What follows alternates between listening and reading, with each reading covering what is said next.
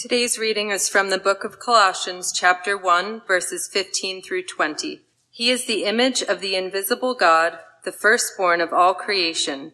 For by him all things were created, in heaven and on earth, visible and invisible, whether thrones or dominions or rulers or authorities. All things were created through him and for him. And he is before all things, and in him all things hold together. And he is the head of the body, the church. He is the beginning, the firstborn from the dead, that in everything he might be preeminent. For in him all the fullness of God was pleased to dwell, and through him to reconcile to himself all things, whether on earth or in heaven, making peace by the blood of his cross.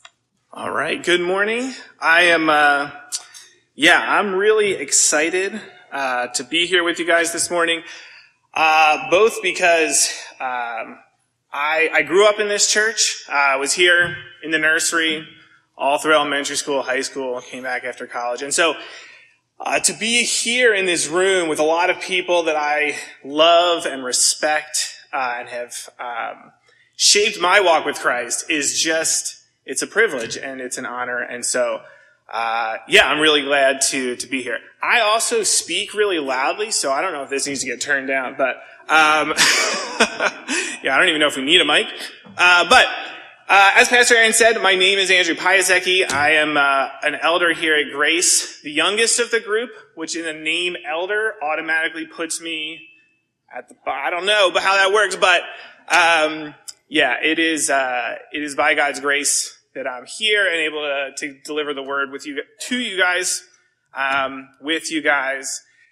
And in some ways, this just feels like an extension of what we sang about, right? We sang about a God of wonders who's beyond our galaxy, and he's holy, and he's holy, and he's holy. And so, my goal this morning, as I was just praying about and thinking about this and how we talk about science, the goal is to show the value, the beauty, and the trustworthiness of Jesus by looking at science, by taking a route that is maybe a little bit different, but one that hopefully encourages us.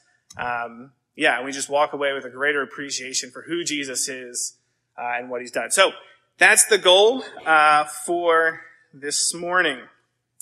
So the question, like Pastor Aaron said, we're in this series of hard questions but good news, right? So we've talked about some hard questions before, and we've come to this question, isn't the Bible anti-science, right? Isn't there this conflict between what we read in the Bible and what we observe in the natural world in creation? And so that's the question that we're going to be getting at today is the Bible anti-science, or isn't it anti-science? In order to do that, we need to think about, okay, what is science, right? So, I am a science teacher. I graduated from Cedarville University with a biology degree, went on and taught in China with my wife for 3 years, fell in love with teaching, came back, got certified, have taught at Christian school, taught science, and now teach in the public school and teach science. So, this is something that I've thought about a lot, and really, really enjoy the topic of. So that's part of the excitement this morning. So the first thing we want to do is we just want to define science. So according to the Oxford Dictionary, here's the definition of science. The intellectual and practical activity encompassing the systematic study of the structure and behavior of the physical and natural world through observation and experiment. Now, that definition is a bit of a doozy. That's not what I say to high schoolers when we talk about what is science. I say something more like, science it's a way of knowing things or learning things about the natural world, right? It's a process of experimenting and observing, and we kind of figure things out about how this natural world works, right? How our bodies work, how nature works, how physics works. That's what science is, right? It's this process of learning and knowing. And so we come with this question of, isn't the Bible anti-science? We just have to ask ourselves, what does the Bible say about science? And the answer here is, it doesn't, right? The word science doesn't appear in the Bible. And so, as we are with a couple of topics, we're left to look at the whole of Scripture and try and let the wisdom that's there inform how we would answer the question, right? And so, while the Bible doesn't explicitly talk about science, it certainly gives us some wisdom for how we might think about science. And there are some other things that we do this with, right? We do this with, say, the Trinity, right? The Trinity is not a word that appears, but if you look at the whole of Scripture, you have this understanding of who God is. Or other things like maybe human rights, right? The Bible doesn't list out here your rights as a human, but we do look at it and it informs, okay, here's how we treat other people. And so we kind of figure those things out. And so this morning, what we're doing is we're doing something similar with science, right? Where we're trying to look at the whole of the Bible and say, okay, if it doesn't talk about it explicitly, what does it say that might inform how we think about science?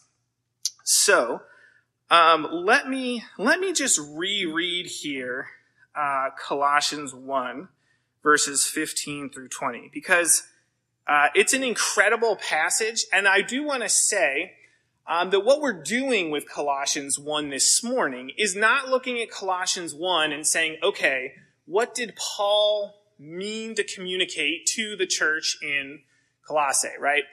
What we're doing is we're looking at it and we're saying, okay, here's what Paul said, and here's how we might use that to answer a question that we have, right? So you could look at Colossians, you could look at these 5 verses, and you could preach a sermon on resurrection, you could preach a sermon on the Trinity, you could preach a sermon on Christ as head of the church.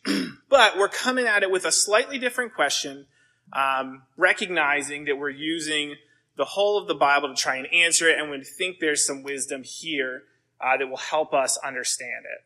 So let me just reread it, just so that it's fresh in our mind. If you have your Bible, Colossians 1, 15 through 20. It starts off with He, that's Christ, is the image of the invisible God, the firstborn of all creation. For by Him all things were created, in heaven and on earth, visible and invisible, whether thrones or dominions or rulers or authorities, all things were created through Him and for Him. All things for Christ. Verse 17, and He is before all things, and in Him all things hold together. And He's the head of the body, the church. He's the beginning, the firstborn from the dead, that in everything He might be preeminent. For in Him all the fullness of God was pleased to dwell, and through Him to reconcile to Himself all things, whether on earth or in heaven, making peace by the blood of His cross. And so, we're looking at these 5 verses, and we're asking the question, isn't the Bible anti-science? We want to let the wisdom found here help us to answer that question.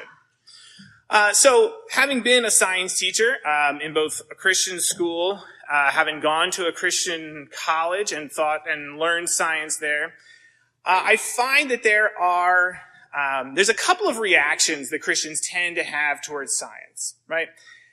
Sometimes the reaction is, I don't understand it, I don't need it, and so I have the Bible, I'm good. Which is okay, right? The Scripture is sufficient.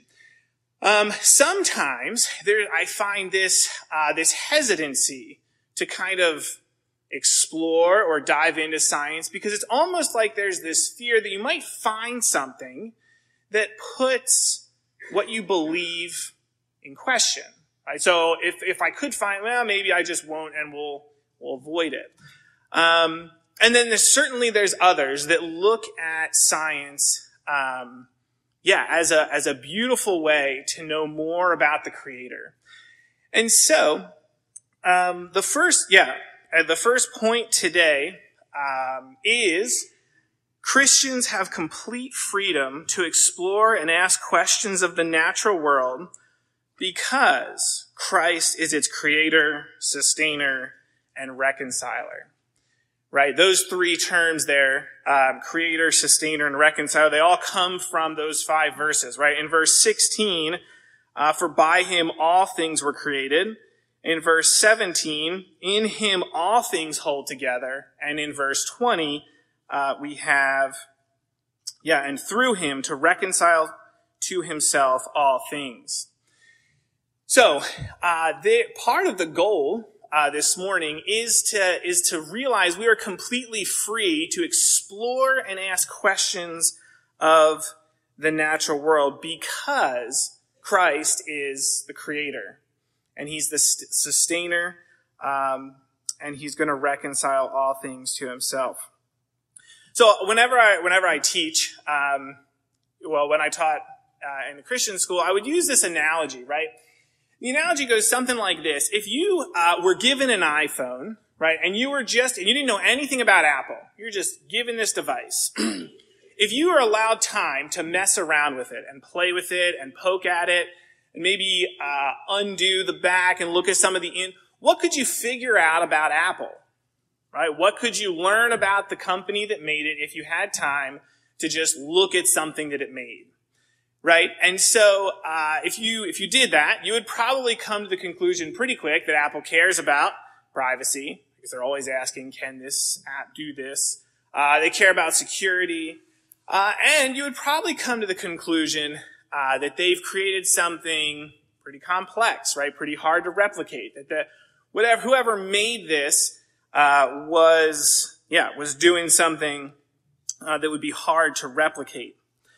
Right, and so science, in a very similar way, is giving us a window into who its creator is, right? And so as we look at the natural world, we are getting glimpses of the one who made it, right? We're getting glimpses of its creator. There are some limitations to that, right? Like if you had a manual for an iPhone, you would be able to learn more about it than maybe just fidgeting with it. And so in a similar way, we're not looking at the natural world to tell us everything about who God is, but it does give us a unique window into looking at who the Creator is. So science offers us a lens. And what's really cool is it actually provides some insight that Paul didn't know when he wrote this. So, for example, if you were to look at verse 16 there, Paul says that Christ created all things in heaven and on earth. All right? If you put your mind, or if you think about, okay, what did ancient people know about the heavens? Right? What did they know about what was out there? By the naked eye, if you're just looking at the stars, you can pick out about 6,000 of them. Right? There's about 6,000 stars that you can see from Earth without a telescope or anything like that. And at the time that he was writing this, that's where they would have been. Right? But science gives us an even better understanding of what these heavens are. And so we use science, we use technology to get a better glimpse at what these heavens are. So I asked them to put up a picture here. So if you're into science, this is a picture that it was actually just released by the White House, I want to say 2 weeks ago. And it was taken by a brand new telescope, right? A $10 billion telescope that's sitting 1 million miles away from the Earth so that it doesn't have to deal with our light or the sun's light. And it can just get a better glimpse of the cosmos. And so this picture here is stunning because all of these lights, they're galaxies. Right? They're not stars. They're entire galaxies. And they are incredibly far away. Right? The furthest one they think here is about 13 billion light years away.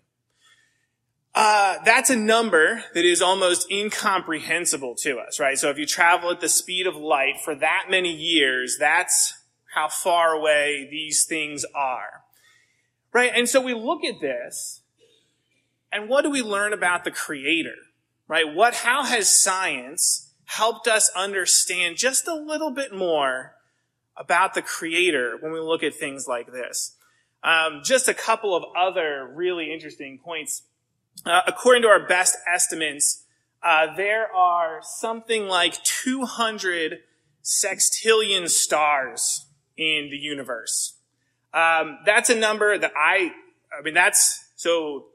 the suffix sextillion just means something times 10 to the 21, right? And so I just put the number up here. Somebody I talked to was like, you might need a visual aid for that one, because what?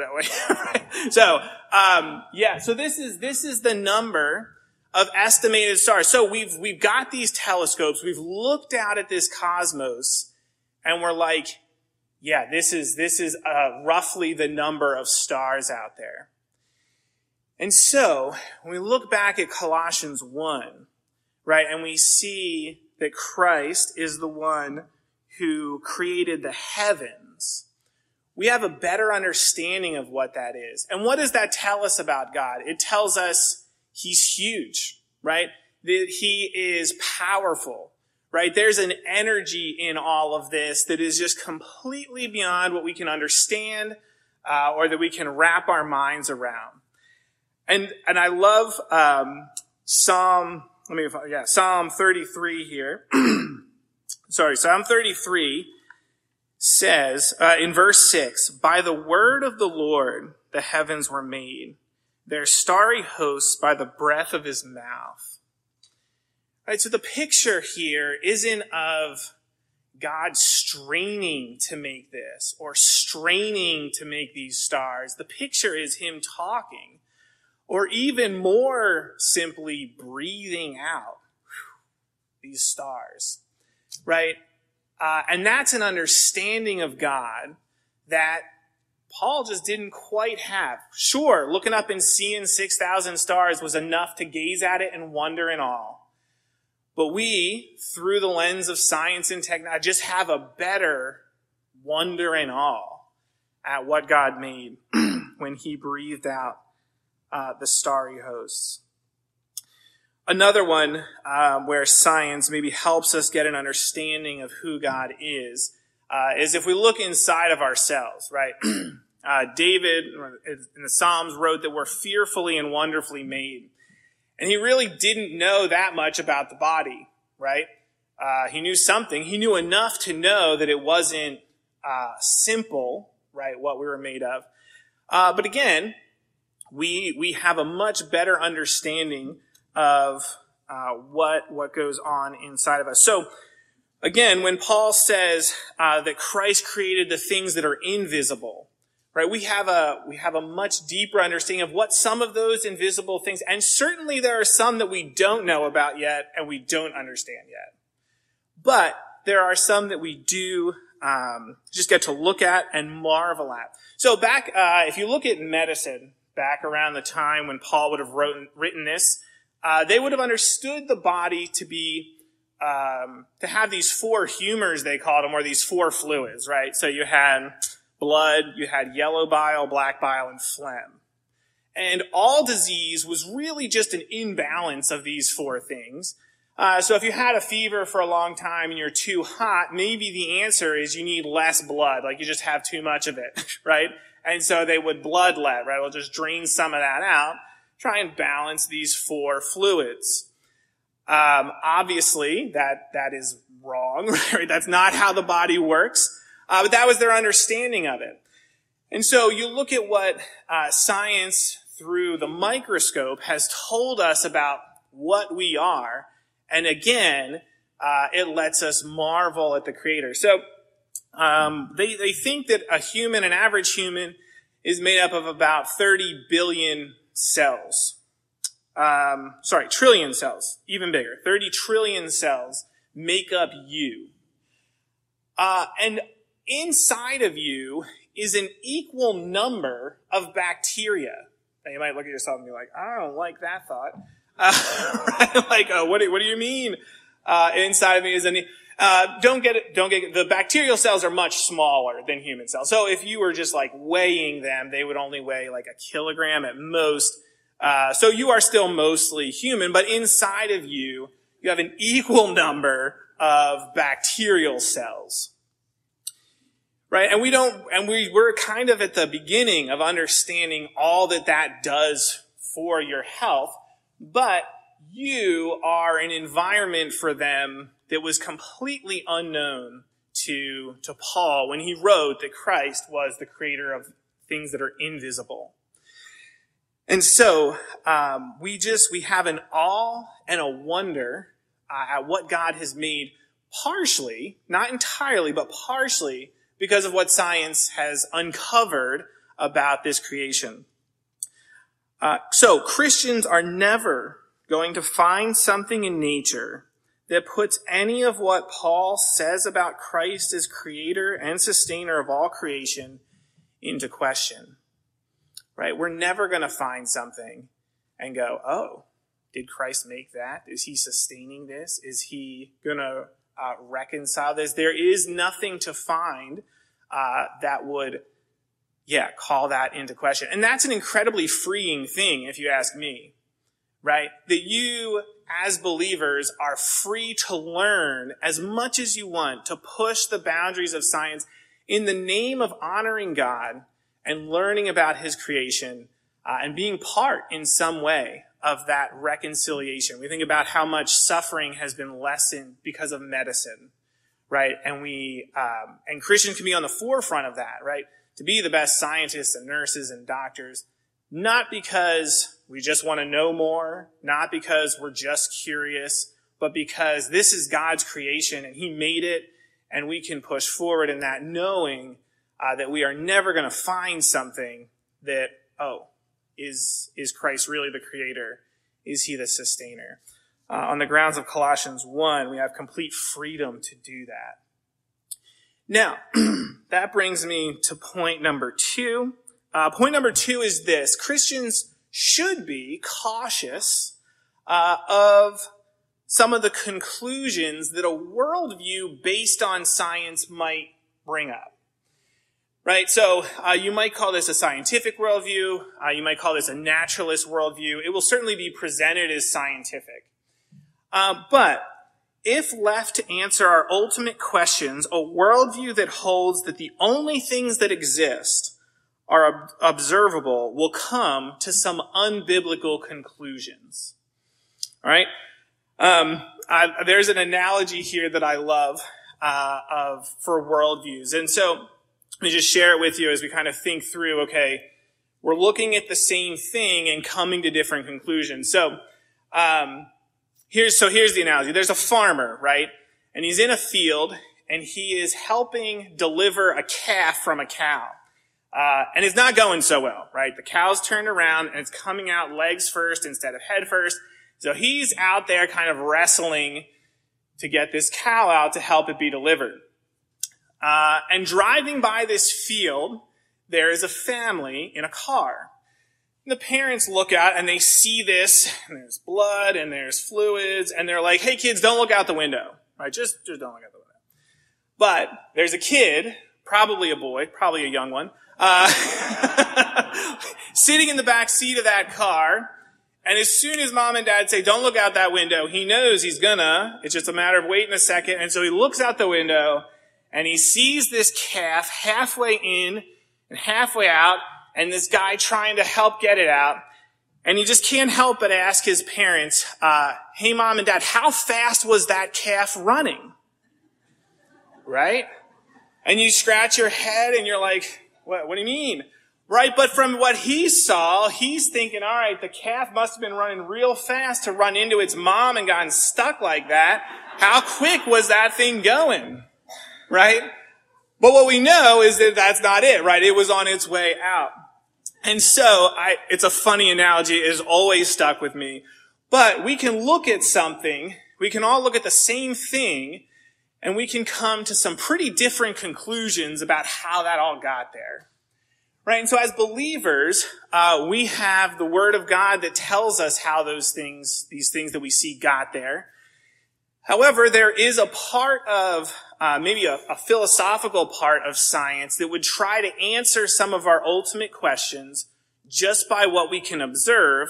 And the conclusions that they come to, some of them are just unbiblical. So what are some of those conclusions that might be unbiblical? One of them is that the origin of life is just a result of chemical interactions, right? That is something you would hear from a naturalist or a scientific worldview, and you go, that's not it, right? That's not what the Bible says is the origin of life.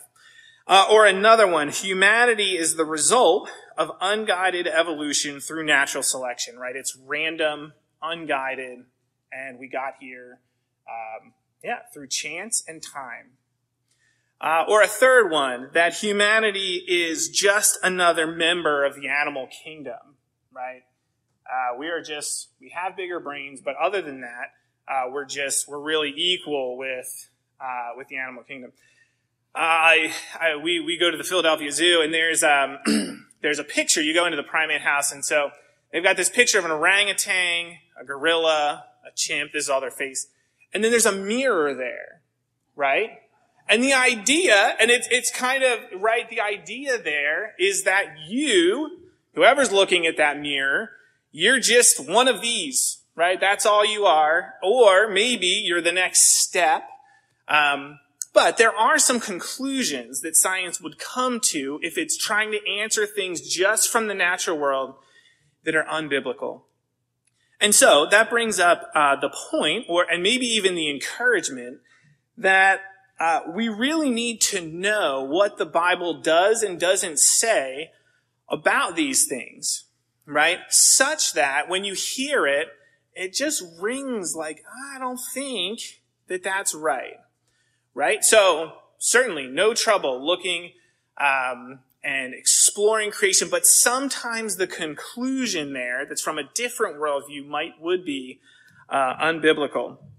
And so we need to be cautious of that, and we need to make sure that we are in the scripture and we know it so that when we hear it, that's one step too far or 10 steps too far, right? Whatever the case may be, it's gone too far. And another encouragement would be, as we know when we read the scriptures, we want to make sure that we let the scriptures come to us on their own terms. So if you have your Bible and you want to open to Job chapter 38, or switch over there or click over there, whatever you're using. Job chapter 38 is one of my favorite passages in the whole Bible. Even to this morning, praying for this, I just read through it and 39. And in it, just to set it up a little bit, Job has been going through some incredible suffering, right? Physical suffering, emotional suffering, I would even say spiritual suffering, right? He's lost a lot. And the first 37 chapters of Job are the story of that, and then him and some friends wrestling through what he's gone through. And in chapter 38, God comes to Job, right? And God comes to Job, and he asks Job a series of questions. And again, if you have time this afternoon to read through the whole chapter, it's amazing. But what God's purpose in asking these questions is to reestablish who Job is in comparison to God, right? To just reorient that relationship. And maybe in some ways to frame some of what Job has gone through. But if you go to verse 22 in Job 38, you'll read, this is God asking Job. He says, "Have you entered the storehouses of the snow, or seen the storehouses of the hail, which I reserve for times of trouble, for days of war and battle?" Or if you jump down to verse 38, verse 37 and 38, God says, "Who has the wisdom to count the clouds? Or who can tip over the water jars of the heavens when the dust becomes hard and the clods of the earth stick together?" Right? And so in the scripture, there are many beautiful examples and poetically depicted examples of God being in control, right? This is a picture to show that God is in control of these things, that these things are they're not chaotic, they're not wild, they're not separate, they are under his care, right? He has the storehouses of these things and the water. But what it's not doing is it's not trying to give us insight into how the world works, right? Like, we know that it's not God with these storehouses of snow that are physically up there somewhere and they're being dumped down on the earth when it snows or hails or rains. But we've got condensation, right? And we've got freezing points, and there's dust particles in the atmosphere. When they get heavy, they fall, right? And God has set up a system for how those things are regulated. So the scripture is clearly pointing to God as being in control of these things and the one to turn to when they're not going well or they're leading to suffering, right? If you look there at the end of verse 38, right? Who can tip over the water jars of the heavens when the dust becomes hard and the clods of earth stick together? Right? So when things aren't going well, who do you turn to? It's still God, but it's not trying to give us a scientific way of understanding the world that we live in, right? And so we recognize that the scripture does that. And so, probably the elephant in the room then, if you're going to talk about science and the Bible, is what do you do with Genesis 1 and 2, right? And so I'm not here to answer that question. I don't know that a sermon is the best place to do that. I would be glad to talk with anybody. There are elders that would be glad to talk with anybody. But I would just give you two really important things when we go to understand Genesis 1 and 2 in light of science. One, we do have parameters to understand Genesis 1 and 2, right? The Bible gives us those. Even the 5 verses that we read in Colossians give us some of those parameters to understand it, right? It is God creating. It is him sustaining. Right? That stuff can't be part of how we understand Genesis 1, or it has to be part of how we understand Genesis 1 and 2. And the second thing I would just say about how we understand Genesis 1 and 2 is that the discussion of what those texts are is not one that was imposed on Christianity by, say, Darwin or secular science, but rather that discussion of what they are has been going on for at least 400 years in Christian thought, way before Darwin and evolution and all that stuff comes up. So, if the questions of Genesis 1 and what to do with that, especially in terms of science or maybe even evolution, are a stumbling block to your faith, and for some of you, it may not be, right? And that's completely fine, and praise the Lord for that. But if it is, I would encourage you to sit down with someone who has thought about it, prayed about it, sought the Lord about it, and just discuss and see what might be learned about Genesis 1 and 2 through that. And I would just say, too, that if around this room, you would find a variety of opinions, right, from God-fearing believers about what they are. So, is that a cop-out to not go? I don't think so. I just want to say that, if you're going to talk about science, we're not trying to avoid that. We're just saying maybe a sermon isn't the best plot to go into all of it. Right, so maybe that leads to some discussions later. I hope it leads to some discussions later. All right, so as Christians, we need to be aware that that as we study God's creation, we will encounter worldviews and perspectives that are different from the Bible's. And this is one of many, many, many reasons to know the scriptures, to know them well, to be in them, to be asking hard questions of it, and so on. All right, so there's a little bit of a caution about the worldviews that can come from a purely scientific or purely naturalistic worldview, along with the encouragement that as you learn about the natural world, about what God has created and sustained, you're not going to find anything that jeopardizes what we know about God, right? Because that's true, and so everything else falls under that. The third point here is to maybe there's someone in the room or someone listening that is skeptical of Christianity based on what they know about science. So, to someone who is skeptical of Christianity because of their scientific knowledge, know that the Bible doesn't ask you to walk blindly or to reject what we can observe. It rather provides hope in an otherwise bleak situation. And so actually the intuition, let me just take a step back. Maybe you're looking at this natural world, right? You're looking at the world we live in, and you're going, it doesn't look like Christ is sustaining it, right? Like, there's fires, there's increasingly large and frequent hurricanes, we have droughts, we have looming famine. Is this being sustained by Christ, right? And maybe you just look at it and you go, I don't know, right? That's tough. And so I would say a couple of things. One, the intuition that something isn't right in the creation is actually a very biblical one, right? And if you look back in Colossians chapter 1 again, and you just look at verse 20, the end of what we read there, it does say that through Christ, he's going to reconcile all things to himself.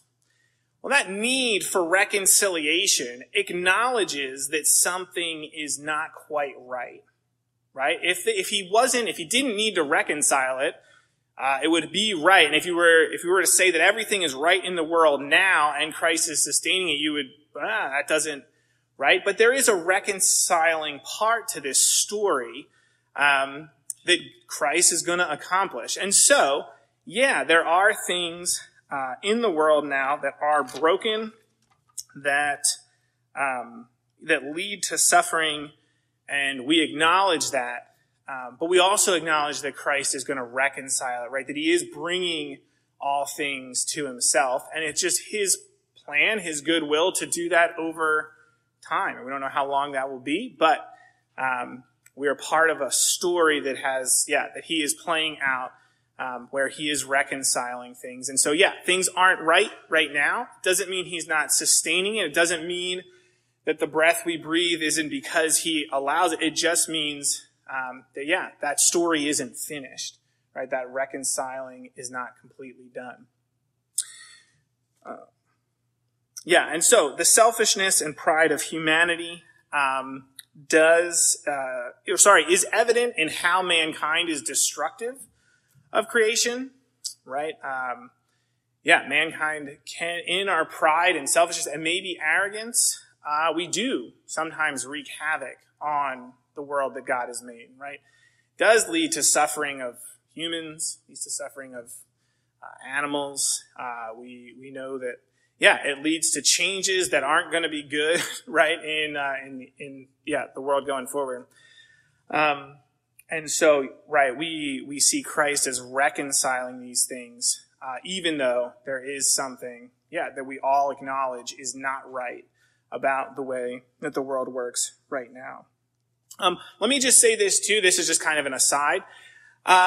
If you think, if part of the way that the Christians think is, all right, Christ is going to come and he's going to reconcile, he's going to make it all new, so I don't really need to partake in sustaining it or helping or nurturing nature, right? It's all, it's not right. Christ is coming back. I don't have a role in that.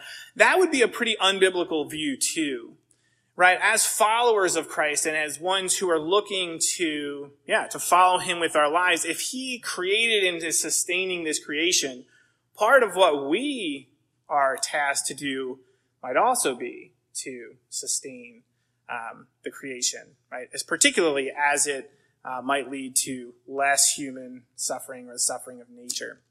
And so, that is part of the call then as we follow Christ. The main difference, though, is going to be the solution. What's the solution to this problem, right? We all recognize that whether you're a believer or not believer, skeptical, whatever, we all recognize that there is a problem in nature, and so, or in the world, and even in ourselves. And so what's the solution? If you look to science, or if you look to naturalism to answer that question, you'll find a couple of things. One, we as humans need to pull ourselves up, right? We just need to get it together. We need to stop wars. We need to work together as nations.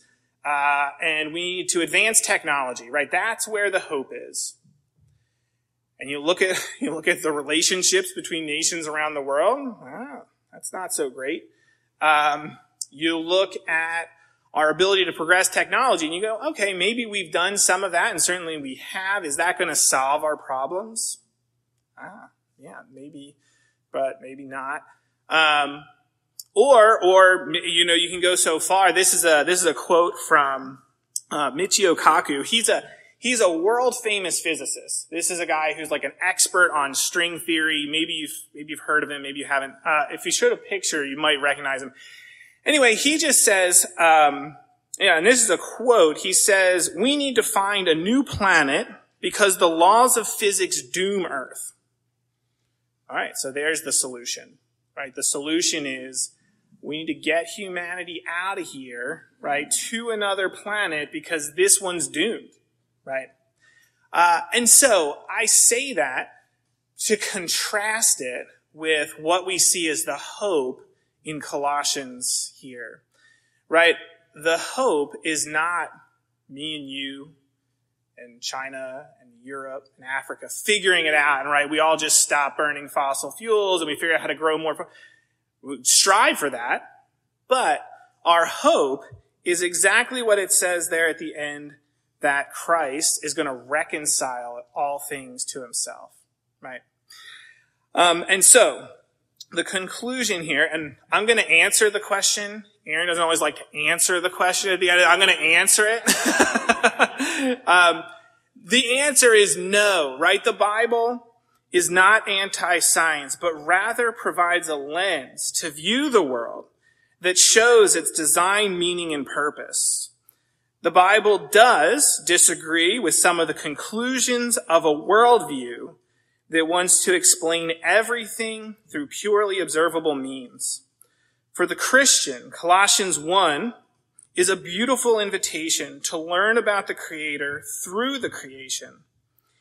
And for the skeptic, it's an invitation to consider the cosmos and our lives through a lens that has purpose, design, and a future. It's not based on human performance. So as I was thinking about it, the sermon series is hard questions and good news, right? So the hard question, is the Bible anti-science? The good news there is no, right? As Christians, we are free to partake, to explore, to learn, to ask questions, and know that on the foundation of Christ in Colossians 1, you're not going to find anything that's like, oh no, what do I do? Right?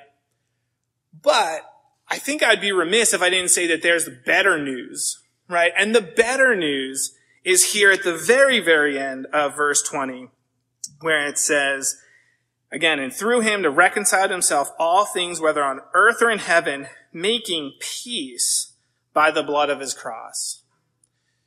Right? And so the best news is, yeah, sure, you are free to engage in science, and that's a good thing, and you can spend your life doing that in a God-honoring way. The best news, though, is that Christ has made peace through the blood of his cross, right? And that's the best news for the Christian. And if you're skeptical, that's still the best news, right? That God wants and desires all men to be saved. He's calling you, he's calling all men to himself, and he's doing it through the death and resurrection of Jesus Christ. And so, yeah, if you hear this and you have questions about science, faith, Christianity, again, we'd be glad to have some of those, whether it's after the sermon or whether we set something up to talk about it later, whatever. But the best news, right, is that last sentence, that we have peace with God through the blood of Jesus. And so we ask, my prayer going into this would be that we're encouraged, that we have an awe and a wonder at the Creator, and that science is just a means to that end, right? That we would know and love and cherish Jesus Christ more by what we know about what he made. So, we ask that God would accomplish this. Let me pray for us, and then, we'll sing our last song. Dear Heavenly Father, we recognize that you are holy, that you are different, that you are separate, and that you are more powerful, more glorious, bigger than anything that we could imagine, anything that we see. And so, God, we look at your creation and your world, and we look at how big it is, and we look at how intricate it is, and we just marvel at who you are. God, we also, we marvel that you care about us, right? That you're mindful of us, that in all of this, you have looked at humanity and said, you are made in the image of God, and you've put that on us.